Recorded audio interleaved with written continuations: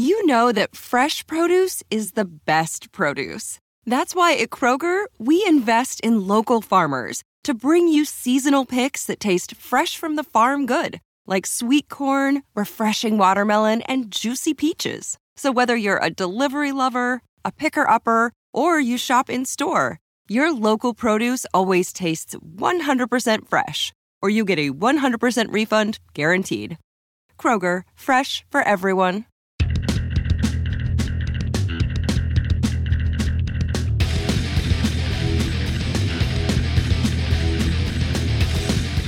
Hello, Fight fans. Welcome to a brand new edition of In the Clinch here on the Fight Game Media Network.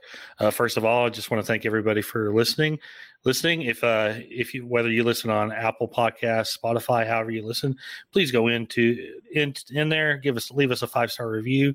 We can get these shows bumped up the ladder, expose it to more listeners, and we definitely appreciate all of the listeners, that we have now and in the future. And if this opening sounds a little different, it's because it's a little bit of a different show this week. My normal podcast partner, Paul Fontaine, is on vacation at Disney World in Florida with his family. So, I'm Ryan Frederick. I'm joined this week by a host of Write That Down, which on the Fight Game Media Network, which covers Japanese pro wrestling. He co-hosts with Fumi Saito. Justin Nipper, big MMA fan, joining me. How's it going, Justin? I'm very excited. I'm happy to talk some MMA because I usually end up talking pro wrestling mostly, but I'm happy to be here and Phil Football, who's enjoying Disneyland.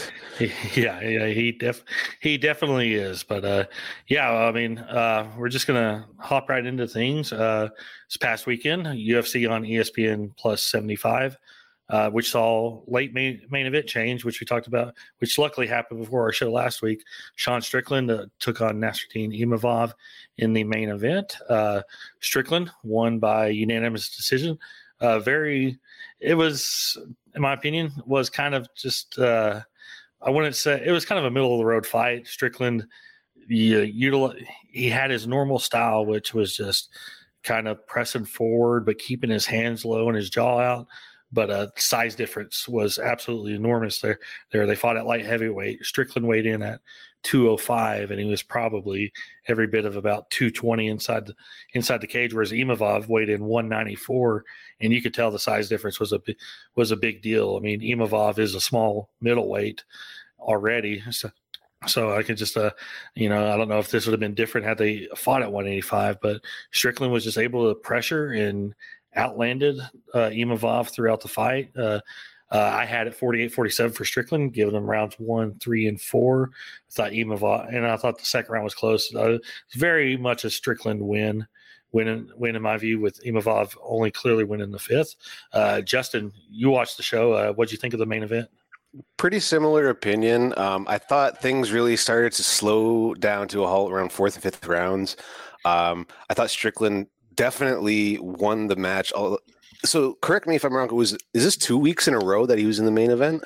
Well, it's 2 shows in a row. Two shows in a row. Okay. Yeah, he headlined the last card on December 17th against Jared Cannonier. So then we had the 4 week break there. So, but yeah, first fighter to headline 2 straight UFC events.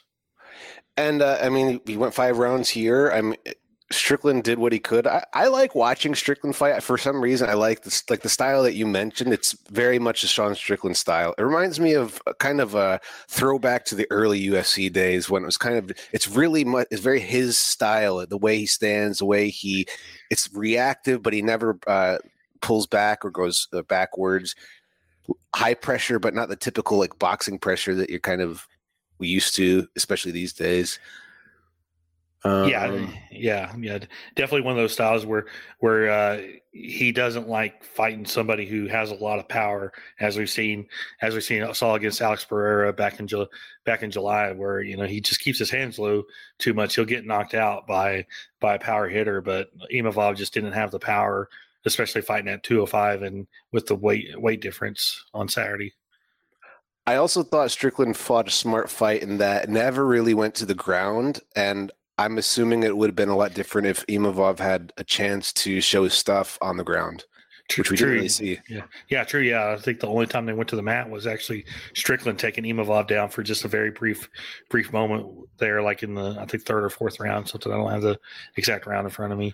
Maybe that it happened, but yeah, very strong showing for Strickland. Bounced, he hates going to the judges, but at the same time, he doesn't do anything that tries to like overwhelmingly finish the opponent. He hasn't finished somebody in a few years now, and I thought one of the things, not to get all too political on this show, was after the fight he was yelling to vote for Trump, but also calling for socialism at the same time, and then talking about his big metaphorical balls and how he got paid a whole bunch of money that he didn't feel like he deserved during for this fight. But you got to give him props for stepping up on 5 days notice, and just a very, very, very good win for him. I mean, I'll chalk up the post-match talk to just having two big fights in a month. maybe his head's a little clanking around. We've heard Sean Strickland say a lot of ridiculous stuff in his life. That's another part of it too. I don't want to just okay it because it is Sean Strickland, but I couldn't say I was surprised that he said any of this. But I don't want to combine that with his performance in the fight, because I think those are a little different as far as his fight IQ and his fight performance here. I think he really neutralized Imavov. I didn't think Imavov seemed like a threat at all really in the fight. I think a lot of what Imavov, scored on was maybe just Strickland being more tired than anything. I didn't feel it felt like it wasn't a big finish, but I thought it was clear that Strickland won. Yeah, and Strickland's a guy who's also talked about after he weighed in at Cannonier fighting at 205, and maybe if he added a little size to him and went up to 205 permanently, he might have a little bit of success there, because some of these middleweights have been a little too much. He just can't get over that hump. He gets to like the number 5 guy and just cannot consistently break into that top 5. But it's Imavov was a very, very hot rising contender, and I feel like the late change and the weight just didn't benefit him. He was definitely preparing for a southpaw and Kelvin Gastelum who was going to wrestle. You could tell that by the way Imavov fought, but still, very good showing for Strickland. So, all right, and we're going to go over the co-main event real quick, because we usually do the top 2 fights. Dan Ige ended a 3-fight losing skid, knocking out Damon Jackson in the second round. Ige was just all about hitting the power punches and rocked Jackson several times in the first round, and then he rocked him again in the second round a few times, dropped him with the left hook, and it was all over. Very good performance for Ige, and another thing, speaking of post-fight interviews, he cut one really strong post-fight interview where he talked about going through, a long losing streak and losing confidence, and how as a fighter losing that much in a row and losing like that messes with your mind, and how it affected him as in the gym and even at home as a husband and as a father, and just how winning just kind of seems to cure everything for a little bit. And, he had a very, very strong performance. And what'd you think about that his showing? I thought the finish said it all. I mean, that 1-2 combo that took Damon Jackson out, turned the guy into Gumby. The guy's legs went completely limp immediately, kind of back bent over on himself, and you could hear it too. It was at the apex. You could hear how he loaded that second punch up, and it was so perfect, and you could see how he was throwing it. It was definitely thrown by a guy who has been repetitively throwing that combo at the gym every day. Just, it was so automatic, and it was so perfectly placed. That was definitely one of the highlight KOs of the show for sure. And it's cool to see Dan Ige get that big win, because it sounds like he needed it. Yeah, he's fought some of the best guys at featherweight. He lost 3 straight, but it was to Chan Sung Jung, Josh Emmett, and Movsar Evloev.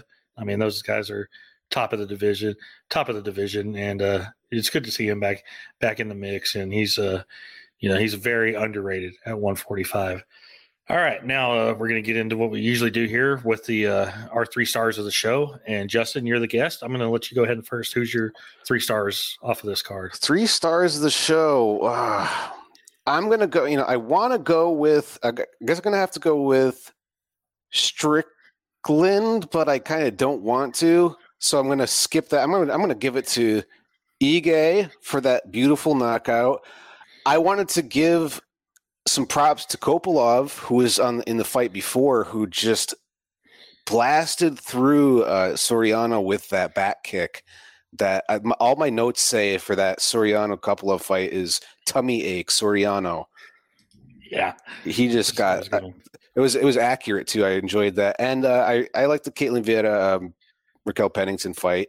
I don't know if I would have agreed with the outcome, but I thought Pennington did a great job, and I have to give it to her too because I didn't expect her to pull it off, and I would have gave rounds 1 and 3 to Vieira, but it could have went either way. It's one of those fights that could have went in either way. But those are my top 3. Yeah. The on the Pennington Vieira fight, that was one of those fights that you're just watching. It's like at the end of each round, you're just like, man, that's a tough one to score. Score it super close. And I thought all 3 rounds were super close. I scored it 29-28 for Vieira. I gave her the first and the third.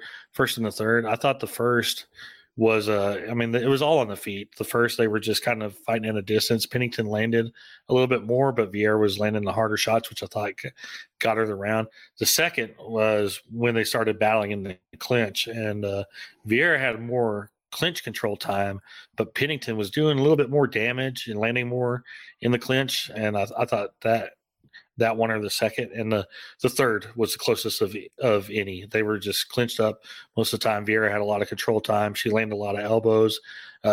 Pennington landed more significant strikes, but Vieira landed more total strikes in the round, and it could have gone either way.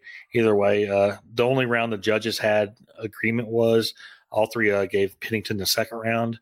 No media scores were like 87% for Vieira and 13% for Pennington, which usually leads people to assume it was a robbery. That is not a robbery in this case. It was just one of those super close fights that could have gone either way.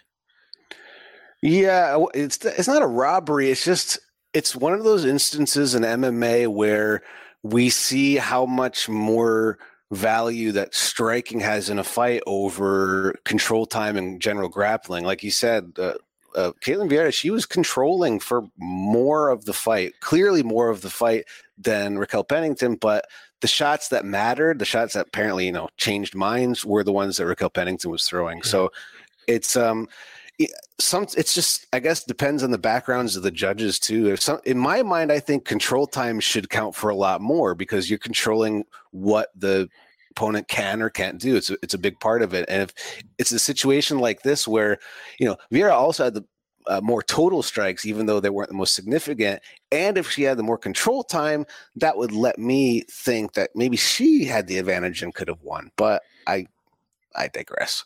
Yeah. And like I said, super close fight. And this is another one of those fights where I mentioned this a lot, that view that you have cage side. I've had that view several hundred times. And then that view you have on TV, sometimes the two don't necessarily mix. You miss something in there, and what the judges saw could have been, could have easily been the difference. Absolutely. So, especially in the clinch too, when you're not, so look at that. Look at exactly. How convenient. But what in the clinch, especially on TV, especially if there's a cage instead of a ring, it's the nuanced parts of being in a clinch you don't really see, or it's just hard to see because the camera's not in the right place at the right time, and maybe someone shifted their shoulder in a really important way where they got an underhook. You don't see that unless you are as close to the octagon as you were. So that could be it too. And especially when you're watching TV and you're not always paying attention, there could be MMA always has that,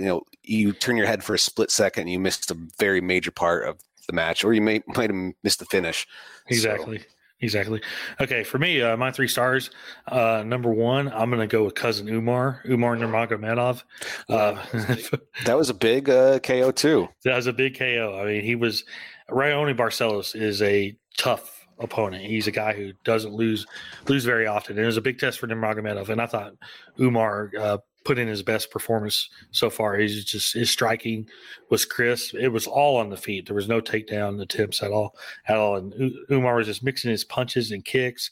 And Barcelos, to his credit, landed a few hard shots, and they got it inside the pocket. And Umar landed a knee to the chest and then a left hook, put Barcelos out cold. And then you saw that whole sequence where Umar landed one more hammer fist and then realized Barcelos was out, and he started like cradling his head just to make sure that he was okay and everything. So that was really classy by Umar after the fight.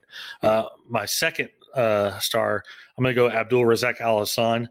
I've been super high on this guy for a long time. I thought he had the potential to be a UFC champion when he first came in because he was having such a strong start to his UFC career, knocking guys out in the first round. And then he went through a little bit of a slump where he lost 4 or 5, had trouble making welterweight, moved up to middleweight, was just kind of looking to find his bearings. And then, but this weekend on Saturday, he obliterated Claudio Ribeiro in the second round. The first round was super close. Ribeiro was landing kicks all throughout, and then they started clinching, and Al Hassan was doing damage at the end of the first round. It landed a big flurry at the end of the first, to the point where if it may have gone 20 more seconds, it would have ended in the first. As it turned out, all it took was 28 seconds in the second round for a finish. Al Hassan just landed a big old flurry and a couple of big right hands, put Ribeiro down and out, and big win for Al Hassan. His first win that came outside of the first round. It's crazy, but they don't, not that much after. And then my third star, I'm going to go with Charles Johnson, opening fight. A very, very strong showing against Jimmy Flick. Flick was coming off of a 2-year-long retirement. Yeah, 2 years. Yeah, December 2020. Yeah, 2 years, 25 months. But Johnson just outstruck him throughout the fight. Was able to nullify takedowns, reverse to the top off a takedown, and just started landing big elbows and punches, and got to finish in the first round. Very strong showing. And as far as the rest of the card, here's the full results. It started off with Charles Johnson finishing Jimmy Flick in the first round. Then we had Dan Argueta, unanimous decision, 30-27 across the board over Nick Aguirre in the second fight. Then the next fight, Alan Nascimento, first round submission of Carlos Hernandez. They had a sequence where Nascimento got it down to the ground. He took the back. They ended up standing, and Nascimento was in the backpack position, got the rear naked choke, and got the submission as they were standing. Very, very slick submission. Then we had a lightweight fight between two debuting fighters, Mateusz Rebecki, unanimous decision over Nick Fiore. Rebecki just dominated with groundwork. Then we had Abdul Razak Al Hassan over Claudio Ribeiro, 28 seconds in the second round knockout. Then to close out the prelims, we had Javid Basharat, unanimous decision over Mateus Mendoza, however they say it. And then on the main card, kicked off with Umar Nurmagomedov, first round KO over Rayon Barcelos. Then Raquel Pennington, split decision over Ketlin Vieira. And then Roman Kopylov, second round finish over Punahele Soriano. And then Dan Ige over Damon Jackson, second round knockout. And then Sean Strickland over Imavov in the main event.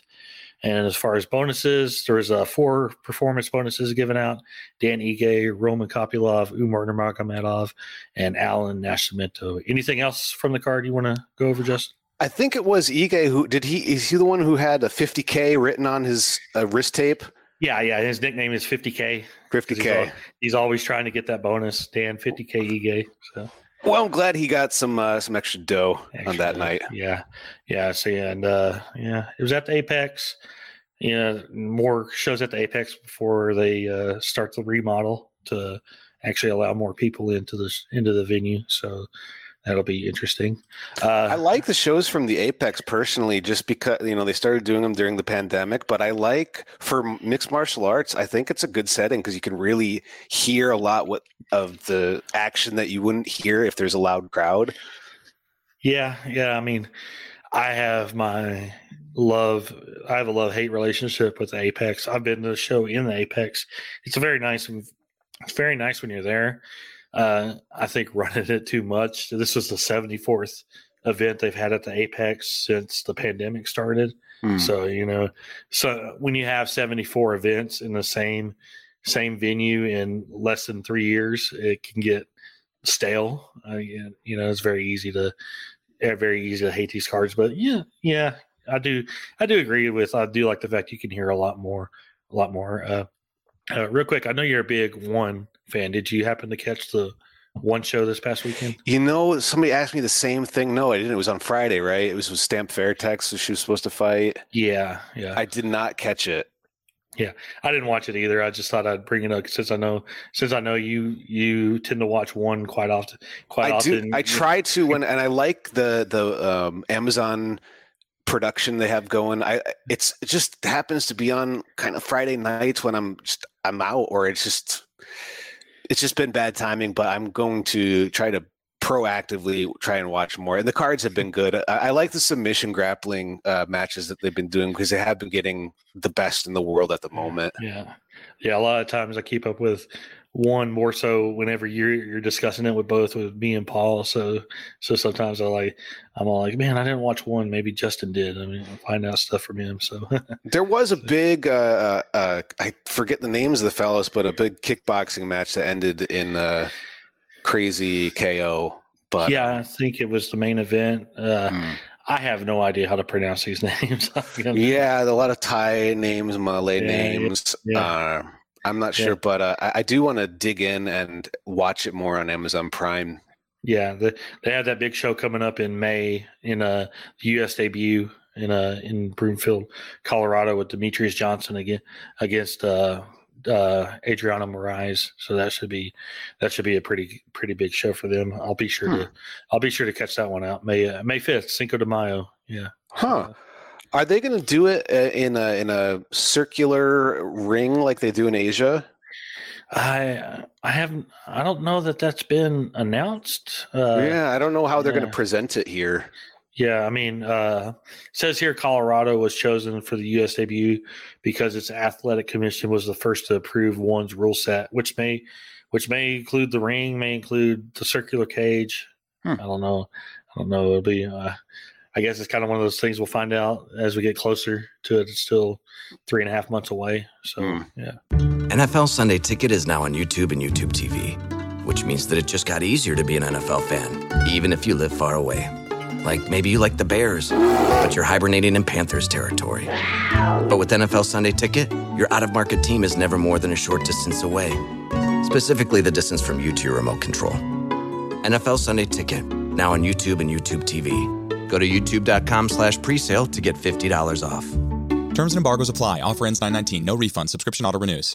What's up? It's Kaylee Cuoco. When it comes to travel, we all have a happy place. I just went to my happy place. I just went to Maui, and it was truly amazing. Priceline has always been about getting you to your happy place for a happy price with deals you really can't find anywhere else. Like up to 60% off select hotels in Costa Rica or 5-star hotels for 2-star prices in Cabo. Go to your happy place for a happy price. Go to your happy price, Priceline. And all right, before we get into this weekend's big UFC show, a couple of notable regional shows this week. Invicta FC 51 Wednesday night on Access TV from Denver, Colorado. It's got a main event, the Bantamweight Championship, Tanisha Tennant against former UFC fighter Talita Bernardo, and a couple other notable fighters on the show. Ketlin Souza against Christina Williams. You got Serena De Jesus. And, that's about it. Invicta usually has pretty fun, easy to watch shows, especially if you like women's MMA. And then we also have, I want to pass it. The only other real notable one, Saturday afternoon, if you're looking for something to watch before the UFC, KSW is having a big show over there in Poland. Those are always fun shows to watch. Main event, Michael Materla against Kendall Grove, former UFC fighter Ultimate Fighter. Yeah, Ultimate Fighter winner, season 3. Yeah, he hasn't fought in MMA since 2019. He's those are always fun shows to watch, and there's usually always some crazy stuff going on, and they have a great environment for shows as well. And I think I saw something here. There's a local AFL show in Action Fight League at the Seminole Hard Rock in Florida, which supposedly has Hector Lombard in the main event, but also has Diego Brandao in the co-main event, and then Impa Kasangane against Marcus Perez in a main card bout, former UFC fighters squaring off. So that's a little, I was just scrolling through and saw that on Tapology. So it's an interesting little regional show there. But of course, this weekend, a big show, UFC 283. It is still taking place in Rio de Janeiro, despite all the craziness going on in Brazil. Hopefully Bolsonaro and the riots. Yeah. Hopefully it doesn't affect anything, and that everybody traveling to there gets there safe, and everybody leaving is safe. I haven't seen what the latest going on down there is. I just remember seeing it a couple weeks ago when all this stuff kind of started happening, and I heard that it wasn't a fun place to be at the moment. But a bit hectic, to put it mildly. But hopefully a sporting event like this with some Brazilian fighting heroes can bring people together and calm people down for a bit. Hopefully, none of the stories that I've heard about that happened in the past to UFC people in Brazil. Hopefully none of that happens this weekend. But we got two big main events, two title fights. Main event, the vacant light heavyweight championship. Let's knock on wood here. Well, hopefully there'll be a light heavyweight champion at the end of the night. Glover Teixeira, the guy who should have been in the title fight from the get-go, 43 years old, looking to become champion once again and to do it in Brazil. But he's got a very tough opponent, Jamal Hill, ahead of him. Hill's very powerful on the feet. The one thing Hill struggles with still is wrestlers, and Teixeira is going to have to fight the smart game plan and wrestle him down. And this is a super interesting fight. I tend to favor Teixeira just because the experience and being in Brazil, and just, I feel like there's something in him where he's like determined to get that title back and to try to avenge the loss to Yuri. And just a win here would set that up, should Yuri be able to fight, come June, July, and not have to take off over a year. But yeah, I think this is a legitimate title fight, even though Jamal Hill's a little bit down on the rankings. I think he's only like 7th, but he was going to be a title contender by the end of the year. It's rushing him in because they needed an opponent. But yeah, I think this is a big fight. What do you think about it? It's a big fight, and I think thinking about it with my pro wrestling brain, I think about it like this. Glover Teixeira has way more to lose in this than Jamal Hill. And if Jamal Hill were to lose, I think he's at a point in his career where I don't think it would, be a huge roadblock in his career, where if Teixeira were to lose, I think it would say a lot more for the meaning of how long the rest of his career is. Would he face off with Yuri again? But again, like you said, he is in Brazil. He's his age where if he wins this, it's so meaningful. It's so much more of a different context than Jamal Hill's. But then again, Jamal Hill has the power and the ability to end the match in a snap with a flash KO. I could absolutely see that happening too. So it's exciting to think about what happens, because either way, either direction it goes, and it's going to be a big deal for either of these guys' careers. Different scenarios, but it's going to be a big deal whoever wins. Yeah, I've always felt like if there was one UFC fighter where you could make like the Rocky type movie of that, Glover Teixeira would fit that, just because of winning the title when he did against Blachowicz, and just doing it again here would just kind of be like he could walk away from the sport if he were to win the title, on Saturday in Rio, and nobody would blame him. He won't, and I think even if he were to lose, he'd have that determination to go after it still. And and just his resurgence the last few years, ever since that loss to Corey Anderson, where he reeled off 6 straight wins to become champion, like that's unheard of after the age of 40. This is Randy Couture type kind of resurgence there. And I don't tend to root for people, but it's hard not to root for Glover in this situation come Saturday. Sure. And then of course the co-main event, the very first time in UFC history that two individuals fight for the fourth time, and also for the fourth time in a title fight, the UFC Flyweight Championship going to be unified again. Davison Figueiredo, the champion, Brandon Moreno, the interim champion. They've split the first 3 fights. The first fight was famously the draw. One of the best fights of 20. That was 2020. I think it was 2020. I think it was pandemic. I remember that one. That was an amazing fight. Yeah, it was the fight where both of them had fought in November, and they needed a main event for that December show, and they both agreed to come back. I think it was like 3 weeks later, and it turned into one hell of a fight. And then the second fight happened in Arizona on it was a co-main event there on the Adesanya Vettori fight, and Moreno submitted Figueiredo to become the champion. And then they fought for the third time last January, and at UFC 270, and Figueiredo won a close decision and to win the title. And they were trying to make the fourth fight for the summer, but Figueiredo was injured, and there was talk about him going to 135, and he didn't really want to fight Brandon Moreno for a fourth time, but there was no other option. So Moreno fought Kai Kara France at UFC 277 here, my stomping grounds of Dallas in July. Finished Kai Kara France, and and kind of forced the hand for this fourth fight. And all 3 fights have been incredible. I'm not expecting anything different, except now it's Moreno trying to go into Figueiredo's backyard to win the title. And one of the big stories for Moreno coming in this fight is the James Krause situation. He had James Krause in his corner for the Kai Kara France fight. Of course, now Krause is suspended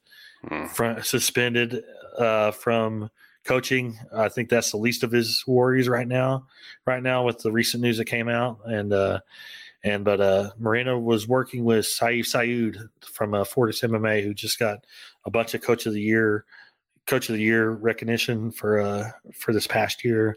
They were working together for the last month. So yeah, he's got a strong corner back with them. And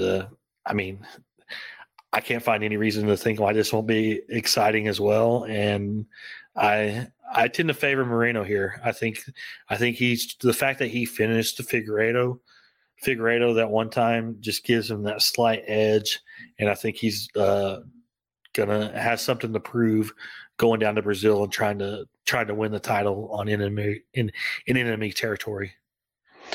Yeah, I don't know if it was just me or my bad memory, but I felt towards the third fight and into this trying to make this fourth fight, Figueiredo has been the one who has been less aggressive in trying to make the fight than maybe Moreno's camp. I don't know. What I'm interested to see is no matter who wins this, will they continue to have matches after that? Will they continue to bring the program around the world, or is this the final one? I want to say this is going to be the final one. The way those first 3 fights have gone, I could watch these guys fight 10 times, but it is time to move.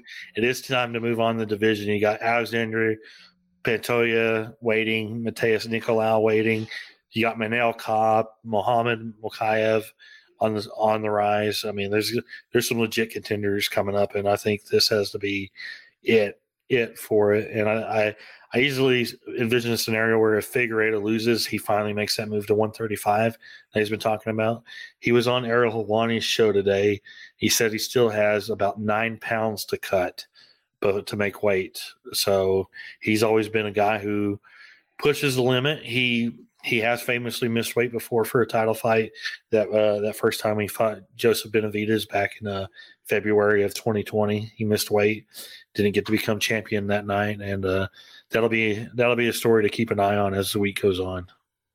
9 pounds in maybe less than a week is not the healthiest, but hey, these are pros, so Yeah. I'll take his word for it. Yeah. Especially when you're at 125, like that's You're already you're almost gone anyway. There's nothing there. Yeah, 9 pounds, losing 9 pounds when you're having to make 205 or 185 is way different than losing 9 pounds when you're having to make 125. And these guys, so yeah, that's a big story to watch. And as far as the rest of the card, we usually each do 3 fights to watch. So Justin, go ahead and give me 3 fights that you're looking forward to seeing. Well, definitely looking forward to the 2 that we just talked about. And it's a toss-up between the Gilbert Burns and Neil Magny match and the Jessica Andrade Lauren Murphy match. Because with the women, I think both. Not Lauren Murphy, I'm not sure, but I think they both lost to Shevchenko in the recent past, right? Yes. And maybe I'm off base here, but this is a platform to say I always thought that Jessica Andrade looks like she could be related to Sammy Guevara. I always thought they were the very similar looks. So Sammy and Lauren, yeah, I see that. Yeah. I think I don't know if Lauren Murphy had another fight after Shevchenko, but she got rocked hard by Shevchenko. Yeah. Murphy's coming off she last fought in July, beating Miesha Tate. So. Right. She did come back and beat Miesha Tate. So maybe Lauren Murphy has some momentum. I'm going to go with the women's flyweight match as my third one outside of the Figueiredo and Moreno, and the main event and Glover Teixeira and Jamal Hill. Okay. I think the main event is definitely the one I want to see the most. I'm very interested to see what happens afterwards. Yeah. Of course, me outside the top 2 fights, 3 other fights I'm looking forward to. One of them is on the very early prelims, lightweight fight, Terrence McKinney against Ismail Bonfim. Both Bonfim brothers are making their debuts here. Terrence McKinney is a stud lightweight. He's got the potential to be a title contender in the future. He's 3-1 thus far in the UFC. His only loss came to Drew Dober in a fight he took on like 10 days notice. Drew Dober is a legitimate top lightweight. That's not a bad loss at all, but McKinney has looked good. Every single one of his wins outside of one have come in the first round. So that's a guy to keep an eye on. Another fight I'm looking forward to. It's on the main card, light heavyweight fight. Paul Craig against Johnny Walker. Paul Craig is somebody who pulls wins out of his ass. He could be losing for 4 minutes and 50 seconds and find a way to get a submission in the last 10 seconds. Which he has. He's the only guy to beat Magomed Ankalaev, and he did it with 1 second to go in a fight. And he's coming off a loss to Volkan Ozdemir. Johnny Walker, he's a exciting light heavyweight. Everybody was itching to see him fight Jon Jones when he started off with 3 straight knockouts. Went through a rough patch, lost 4 or 5, but he's coming in off a win over Ion Cutelaba in September, and looks to be having his confidence, and I think that should be an exciting fight. And the third fight on my list, I'm only saying this. I'm not saying this because I think this fight will be exciting, but it's a legend retiring. Shogun Rua is going to be in his final fight. Oh, right, in Brazil. He's doing it in Brazil. He's fighting for the final time against Ihor Pereira.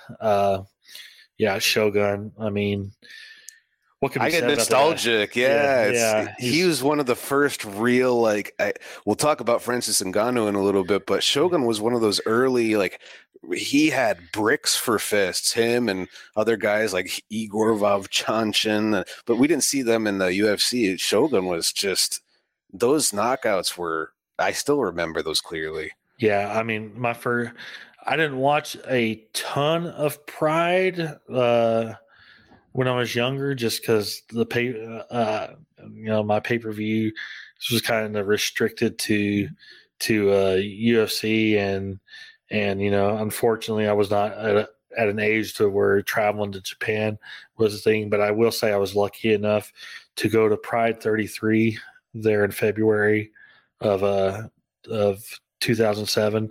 It was in Vegas? In Vegas, the Dan Henderson knocking out Vanderlei, and then the whole Nick Diaz craziness with Takanori Gomi. But another fight on that show was watching Shogun knock out Alistair Overeem in the first round. And that was my first real, hardcore exposure to Shogun. And then he moved over to the UFC, lost to Forrest Griffin in that first fight, but then came back, became a champion. He's been a top guy for years. It hasn't been being a Shogun fan over the last few years hasn't been always pretty. He's got some wins, but he had a lot of bad looking losses. And 41 years old, but the guy's going into the Hall of Fame the moment his career's done. And he's a legend in every sense of the book. And it's always, we saw a lot of fighters retire 2022, and it's going to keep coming for a lot of these guys that were big stars in the mid 2000s and then the 2010s. So I just hopefully he can go out with a good showing, especially in Brazil. So yeah, we're seeing it more now, but I think we're around the same age. We're seeing these full cycles of MMA fighter's career from the beginning, the early stages, to maybe some ugly losses towards the end. But it's a sport that we haven't gotten all the patterns. We don't see them yet, and now we're starting to see the full life cycle of a fighter like someone like Shogun Rua, who he said is 41, which makes it even that more amazing that Glover Teixeira is in the main event at 43. So So like I said, like you said, we're around the same age, and I see this all the time now. Being I'm a big football fan, a big baseball fan, and a big NASCAR fan, and I'm starting to feel like when I see guys that I've grown up watching in my teens and early 20s, and they start retiring, it's like, damn, now I'm starting to feel like I am getting old. Holy shit, where is the time gone? Right. So but yeah, that's those are our 3 fights to watch each. Full card rundown starts off at 6 Eastern time with the early prelims on ESPN Plus. 6 early prelims. It kicks off with a bantamweight fight, Simon Oliveira against Daniel Marcos. Then another bantamweight fight, Luan Lacerda against Cody Stamann. Then we have a rare women's featherweight fight, Josiane Nunez against Zara Farron. A welterweight fight, interesting welterweight fight here. Worley Alves against Nicholas Dalby. Lightweight fight, Terrence McKinney against Ismail Bonfim. And then a heavyweight fight, Shamil Abdurakhimov against Jalton Almeida. I didn't mention this in our 3 fights to watch, but Almeida is a stud prospect, a guy to keep an eye on. He can fight at heavyweight or light heavyweight, but he was one of the big breakout newcomers of 2022, and he definitely has the potential to be a title contender by the end of 2023. And then our 4 main prelims are going to be 8 Eastern time. They're going to be on ABC for those who like watching on ABC, and then also on ESPN and ESPN Plus. We got a welterweight fight, Munir Lazez against the other Bonfim brother, Gabriel Bonfim. Then we have a lightweight fight, Thiago Moises against Melk Costa. Then a middleweight fight, Gregory Rodriguez against Bruno Ferreira. And then Shogun Rua against Ihor Patera, closing out the prelims. And then the main card, 10 Eastern time, ESPN Plus pay-per-view, Paul Craig against Johnny Walker, Jessica Andrade against Lauren Murphy. Big welterweight fight, Gilbert Burns against Neil Magny. And then our 2 title fights, Davison Figueiredo against Brandon Moreno and Glover Teixeira against Jamal Hill. Yeah. Anything else you want to go over on that, Justin? That show, no, that seems like the big matches up top, and that thank you for reminding me that the Shogun Rua match is this weekend too. They showed a little preview for it over the weekend on this weekend show. Yeah. So, all right. And, all right, now we're going to get into the big story, and this is going to be our In the Clinch. We have to talk about segment of the week, and it's a big one. Okay, so here's how I'll start it. If you've been listening to the show for a while, you will know I've been on top of the Jon Jones situation for the whole time, the whole length of the existence of this show. The show about when he's going to come back, when is he going to fight, and I kind of let it slip. I want to say it was about June or so last year that he had signed a new contract, And we've been talking about, he'd been booked for fights in July, in September, in November, and December. And then it was a matter of who he's going to face. And the whole time for those fights, it was supposed to be Stipe Miocic. Well, deal with Stipe never transpired. Stipe had a new kid. He's, he seemed to only be interested in wanting to fight Francis Ngannou for the title, but time passed, and Stipe kind of lost himself. And once December kind of rolled around and they realized they weren't going to be able to do Jon Jones and Stipe Miocic in that fight, they moved to where Jon Jones was going to return on March 4th, no matter what. It's just going to be a matter of who. And they did it on March 4th with the hope that Francis Ngannou would sign a new deal and be recovered from his knee injury, and they could do Jones and Ngannou. Well, unfortunately, that's not the case. That fight's not happening on March 4th. Stipe's not happening on March 4th. Jon Jones, though, will be fighting Cyril Gane in the main event of UFC 285, March 4th at the T-Mobile Arena in Las Vegas. And the interesting part is it is for the undisputed UFC Heavyweight Championship, which was held by Francis Ngannou. Ngannou has been stripped of the title. He is officially a free agent. They did not come to terms on a new deal as of this past weekend. I really feel like they will continue to negotiate. And I also heard that Ngannou is not quite 100% recovered from his knee injury, to the point where even if he had come to terms to a new deal, March 4th was not necessarily a given that he would be able to fight then. And he's been released from the UFC, released from his contractual rights. No, UFC has opted to waive their matching right period. He is free to negotiate with anybody he wants. So, Justin, first question, what's your interest level in Jones against Gane?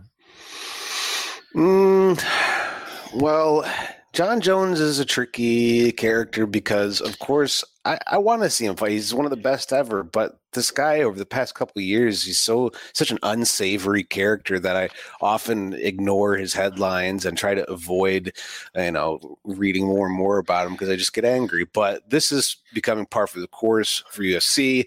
I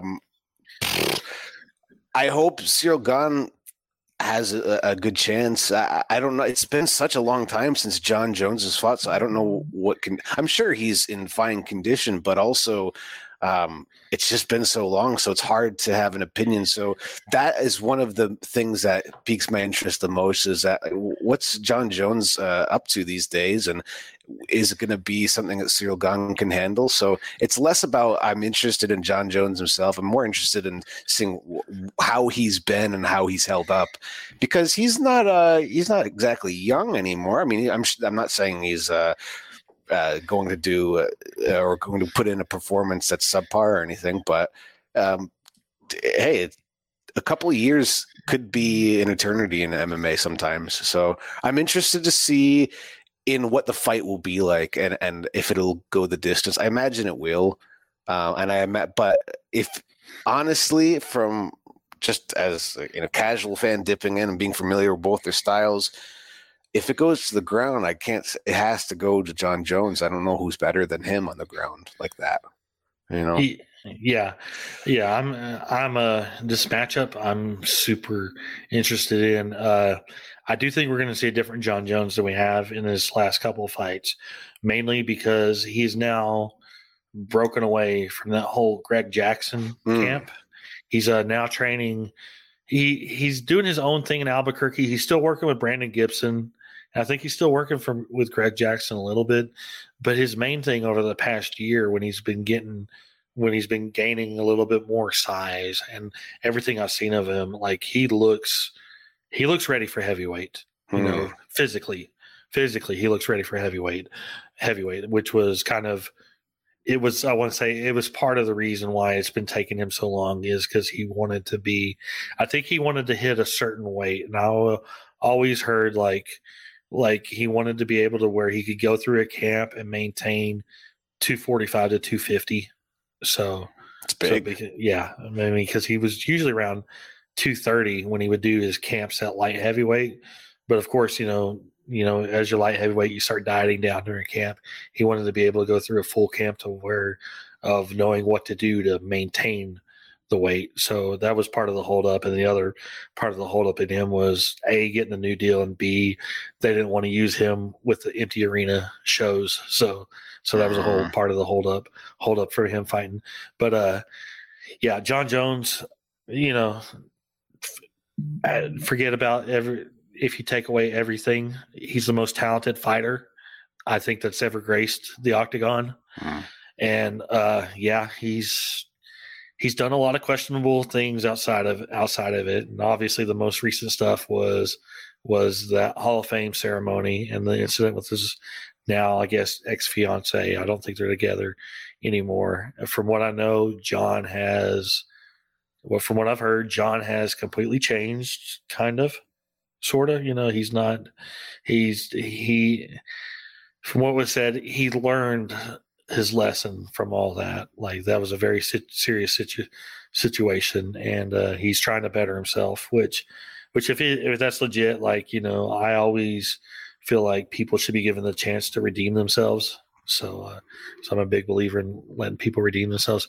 But as far as whether he's going to be inside, how it's going to come off inside, Gon's an interesting opponent for him. Gon's a kickboxer, and he's got good wrestling, but he doesn't have the wrestling and the ground game that Jon Jones has. And I do favor Jones in it if we see the Jones of the past.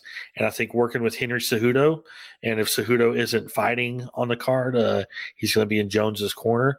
And Cejudo is, take away all the cringiness that Cejudo has. He's one of the smartest fighters and smartest people who watch MMA. Like, he gets the sport unlike very few people do. I've always thought the smartest fighters, as far as it comes down to breaking down fights, were always Conor. When his head was completely in it, he was on another level as far as what he saw fighters doing. Cejudo's there. Dominic Cruz, when he doesn't try to be overbearing, is there too. Just some guys just are very good. And I think Cejudo, when he retires, he's going to be a very good coach. And but yeah, I think that's going to be a big key. And I do favor Jon Jones as of right now. And this Ngannou news, what's your reaction to it? Well, it seemed like it was brewing for a while. We just didn't know exactly which direction it'd go. Now that it happened, it's kind of like, well, UFC knows where they're going. They know the deal. Now, is he going towards Tyson Fury? Is that the direction? I'm assuming it's something in that direction, in the direction of boxing, not pro wrestling, not another MMA company.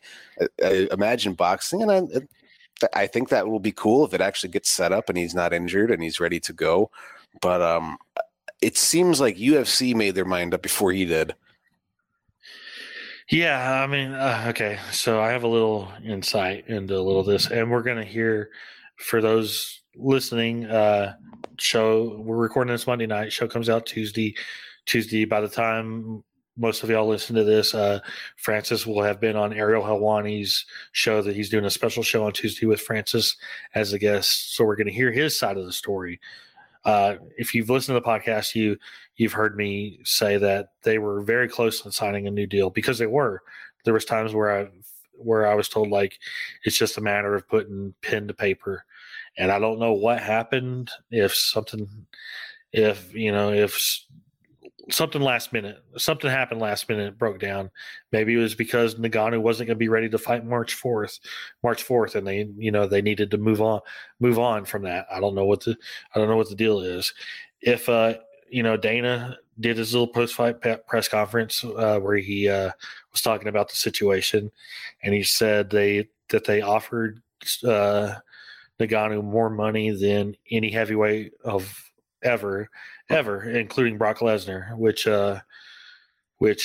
it depends what he means by that. If he means by what we know disclosed pay, that means Ngannou got at least offered a minimum of, I want to say, $4 million a fight, because Brock's biggest disclosed pay was $2.5 million for the Mark Hunt fight. Now, if he's talking about what Brock really made, then we're talking about Ngannou turning down somewhere about around $10 million a fight at a minimum, because Brock's biggest payday was against Hunt. But from what people have been saying over the years, that Brock made $8 million for the Hunt fight, because they said he got paid more for that fight than he made in WWE that year, and his WWE deals were like $6 million a year at that time. I think it's more now, but yeah, I mean, if we take what Dana said at face value, and then Richard Schaefer, who is Jon Jones's new advisor, new manager. He was on Ariel Helwani's show today. Jon Jones did sign. They did confirm that Jon Jones did sign a new 8-fight deal. And Richard Schaefer said that Jones and Ngannou were offered paydays that would have been the biggest payday in UFC heavyweight history for this fight. Like they offered both men more money than they offered any UFC heavyweights ever to try to make this fight. So from that, I take from that, like UFC did what they could financially to try and make that fight. And I know that Hunter Campbell is disappointed that the Ngannou stuff didn't work out. And, Dana kind of just doesn't care.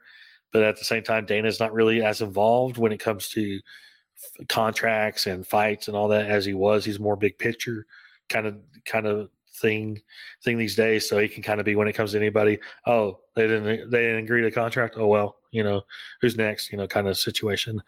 As far as what Francis does, I do think, this is my gut feeling as we record this Monday night, I do think he'll be back in the UFC, and I think they will eventually go back to the table. The Fury fight, Tyson seems like he's being more serious about wanting to take these serious boxing fights. Like he knows his time taking the serious boxing fights is almost up, because after what's his last fight? What was Tyson Fury's last fight? A month or two ago against what's his name? I forget the name. Yeah, there's a fella he's already beaten like 3 times. Oh gosh, I got to look that up. It was pretty like maybe 2 months ago. Yeah, I know it was like November. Yeah, I'm gonna look that up right now. Just 1 second. Chisora. That's right. Yeah, he beat Chisora in. I think Chisora retired after that, or said he was going to. Yeah, that was December 3rd, and then which is setting up the fight against Alexander, however you say it, Usyk. Alexander Usyk. Yes. Yeah, they had a little showdown after that. That was more exciting than the actual fight. Yeah, and I think that's supposed to happen. That's I don't know if they've come to terms yet, but let's talk about. I think they're talking about April, May for that. And I think Fury wants to fight Anthony Joshua. I think he wants to fight a couple more serious boxing fights before he starts going the exhibition route, which I don't see. I don't see Francis being like. Francis isn't a draw. Let me put it to that way. He's not a draw. He's not Conor McGregor. He's not outside of UFC at least. Yeah. I mean, he's not a draw on his own, and I don't know that Fury Ngannou actually means as much as Ngannou thinks it's going to mean, and I think Fury kind of sees that, and I don't know that. And Fury's never been like a super huge ticket mover in the U.S., and I don't know that it would. I feel like that fight would have to happen in the U.S., and I don't know how well it would do. If it happened in England, that's a whole different story there. I mean, because obviously Fury's a big draw in England, and I don't know that Francis will make the money in that fight that he would in the UFC, and I don't see Francis fighting these other boxers who are at the same boxing experience level. Francis is 36, 37 years old, and he's primarily a kickboxer. He's got no actual boxing experience. I don't know that he's going to be successful doing it. And the only reason to go into boxing is to try to get Fury right away, and I just don't see it happening. So, and then when you look at his MMA options, I mean, they're very slim. It's basically PFL, and I don't know that PFL is going to be able to offer him what the UFC could financially. I'm going to take $1 million prize that year. Yeah, I mean, I'm going to take Bellator out of the running because everything I've heard about Bellator is that they're for sale, and I don't see them taking on a big contract like a Francis Ngannou when they're trying to sell the company. So that, I mean, that's I feel like that's out of the question right there. We'll see what he says, but if everything I've been led to believe about his financial like offer. Like, I don't know that he's going to get it outside of the UFC, and the UFC obviously with their decision to waive matching rights, that only hurts Ngannou's negotiations, because now if somebody like PFL wanted to step in, they would have had to offer him what the UFC did, and now that they're not going to have to offer that, they're just going to lowball him, and I think things are going to turn around. I think by the time July rolls around, we're going to see Francis Ngannou back in the UFC. Just my gut opinion. Well, it's funny. I mean, the way you framed it, I mean, that makes a lot of sense. And when you said it, like, I mean, can anybody imagine if Francis Ngannou was set up on like a Showtime boxing show and he was fighting somebody that wasn't Tyson Fury? Like, I don't think because I think people would either assume he's just going to crush some tomato can, or it's just not worth buying. Yeah. Or because why, and he could easily be exposed if he's fighting him, a journeyman who's 5-3, but has a lot of experience and knockout power. Yeah. Yeah, exactly. Because, training for MMA and training for boxing, as we've seen, are two completely different things. So, definitely. The level of cardio is different. It's just the demands are different. So, and just because, and I think some of these guys like Francis, like, they see the power that they have and what they're doing in MMA with that power, and they think it will translate to boxing. But as we saw with Conor, granted, Conor went against Floyd Mayweather, but it was also Floyd who didn't take the fight seriously, but Conor was in over his head against Floyd. And I think Francis would be the same way if it was a legitimate fight against Fury. And if it's not a legitimate fight, if it's just going to be an exhibition against Fury, which I had heard in the past was the possibility of it would just be an exhibition, then it's pointless, because the exhibition doesn't count, doesn't matter. Like, what's the point of doing an exhibition fight? It's meaningless. So, yeah, and I doubt either would train 100% for it like they would for a championship fight. Why do that when you're getting paid a similar amount? Yeah. So, like I said, I think whoever is advising Francis, made a big mistake, and Eric Nixick, Francis's coach, said that he was at the dinner meeting with Hunter Campbell and Dana White, and Francis told him after the fight, "If I take this deal, I feel like I'm a sellout." I mean, honestly, if you're taking a deal that's making you the second or third highest paid fighter in UFC history, I don't think you're a sellout at all. I mean, sellout, like what is as opposed to what? As opposed to what you're selling out because you're only getting 10 million a fight, not 20 million a fight. Like, yeah, I mean, if that means you're a sellout, please, I want to be a sellout so badly. Yeah. I mean, like I said, like I've mentioned 100 times, like, these fighters deserve to get paid better, of course. But even 10 million a fight for UFC, that breaks their scale. I mean, until they get to a situation where they're forced to give that much to fighters, they won't. But the fact that they're trying to offer that much to make a fight shows that they're serious about it. I mean, yeah, it should be more, in theory, compared to what the top boxers make. Yeah, it should be more, but MMA is on a different scale. I'm kind of sick of people and especially fighters comparing what boxers make to what MMA fighters make. Should be similar, yeah, but the truth is it's not, just because of the way MMA is. It's just not. And the differences in MMA on the bottom scale compared to the bottom of the boxing scale are hugely different. That's where the makeup is. So it's like, yeah, you're a guy who wants to be paid $40 million, like, Tyson Fury would be for a fight. But at the same time, you're not a sellout, only taking 10 when you want 40, because the little guys are still making, granted it should be more, but they're still making 16, whereas the little guys in boxing may be lucky to make 1,600 a fight. So, yeah. And people got to realize that MMA has been fighting for TV for like less than 20 years.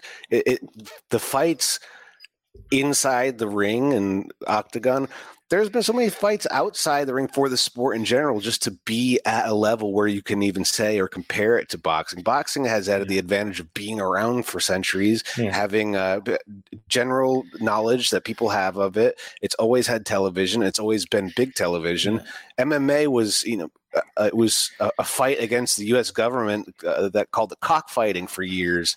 And now it's like in time. I'm sure, I hope we'll get there, but just things can't happen overnight, and you can't just equate boxing and MMA. Yeah. What I would really like MMA fighters to do when it comes to comparing pay, don't compare your pay with the top level boxers. Try to get more than the highest paid MMA guy made. Try to get more than Conor get paid. And then if you're Francis Ngannou and you get more than Conor got paid. Then if you're Jon Jones, try to get more than Ngannou got paid. Just keep trying to break the MMA scale. If you keep trying to break the MMA scale, you're eventually, it might take a long time, but you're eventually going to get to that boxing scale. But if you're worried about trying to get to the boxing scale immediately, like, it's not going to work. Just worry about breaking the MMA scale, because if you keep breaking the MMA scale, all it's going to do is bring that MMA pay up. And I know people get anxious or frustrated because fellas like Jake Paul are getting paid X amount of money, but it's because these guys they're draws. I don't know how else to say it. I mean, like them, hate them, experience or not, if people are paying the money to the box office to see the show, that's one way to get money. But if you're going to go the traditional route, like you said, Ryan, you just got to keep pushing the MMA salary up, and that's what it'll get there. Depending on the fighters too. It'll get there, but it takes two sides to tango. Force the UFC to break that MMA scale and just keep doing it.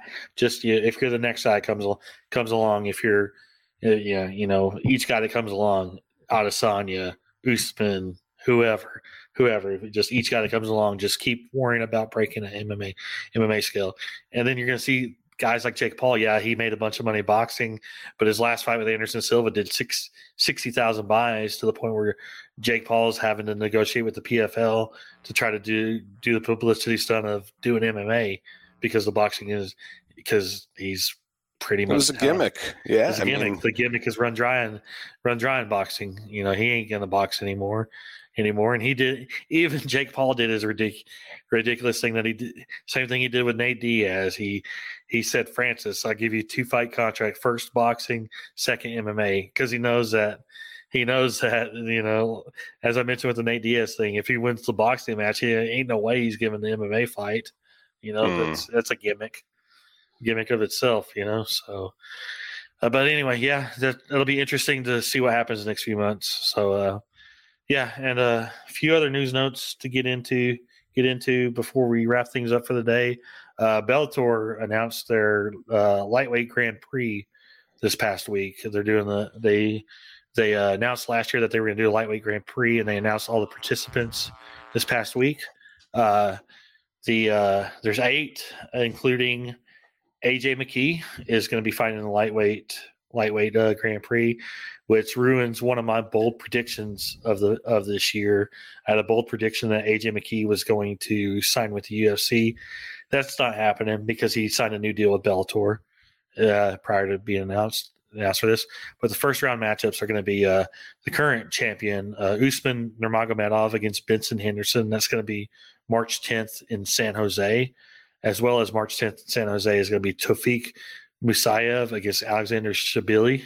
And May 12th in Paris is going to be Sydney Outlaw against Mansour Barnoui, and the other quarterfinal matchup is going to be the aforementioned AJ McKee against Patricky Pitbull, and that's on a date to be determined. So it looks like the brackets, they're clearly hoping for Nurmagomedov and McKee in the finals. Anything to say about that? Are any of these matches going to be at the LA show on February 4th? No. Unless they add McKee and Patricky to that. But I think February 4th is pretty well booked because they're only doing 3 fights on CBS. So, and they have the 2 title fights, and then Sabah Homasi against Brennan Ward. So I think that's pretty well set from the looks of it. So it's May 12th for that one, the Outlaw Barnoui fight, and then March 10th for the other 2. And I guess McKee and Pitbull will probably be, I don't know, April or so. They haven't announced a date, but I would say April. So and another news bit.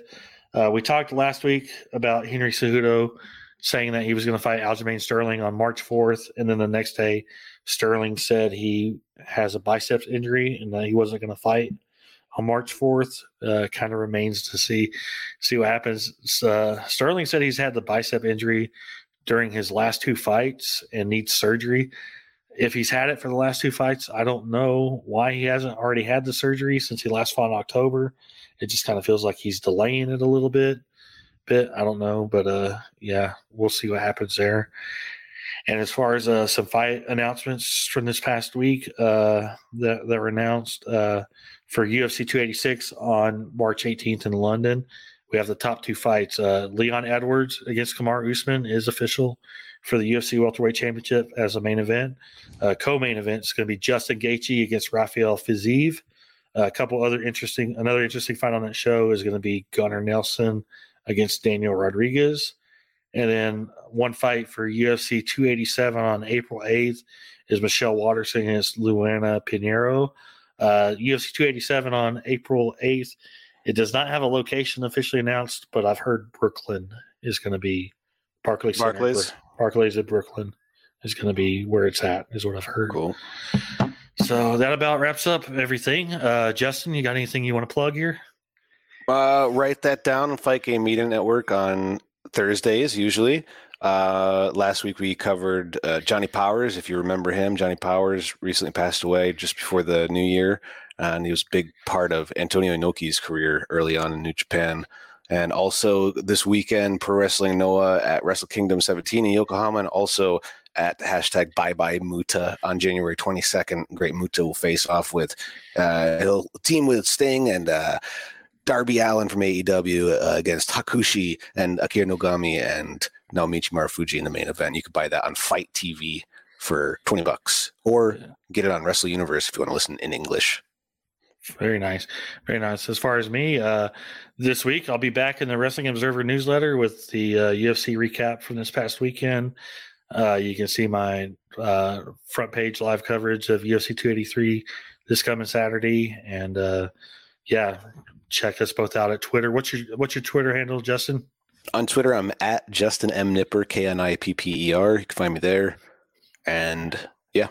Yeah, and of course, me, if you don't know, I'm at Ryan J. Frederick, and if you forget, just the UFC will remind you on Saturday with one of my tweets on the screen. So always look forward to that. And that about wraps everything up. I'm going to go ahead and do our usual show close and say I hope everybody enjoyed the show. Have a great week and enjoy the fights this weekend. And don't worry, I'll be gone next week. Paul will be right back with you guys. So thanks for having me, Ryan. Thank you for filling in, Justin. I very much appreciate it. No problem.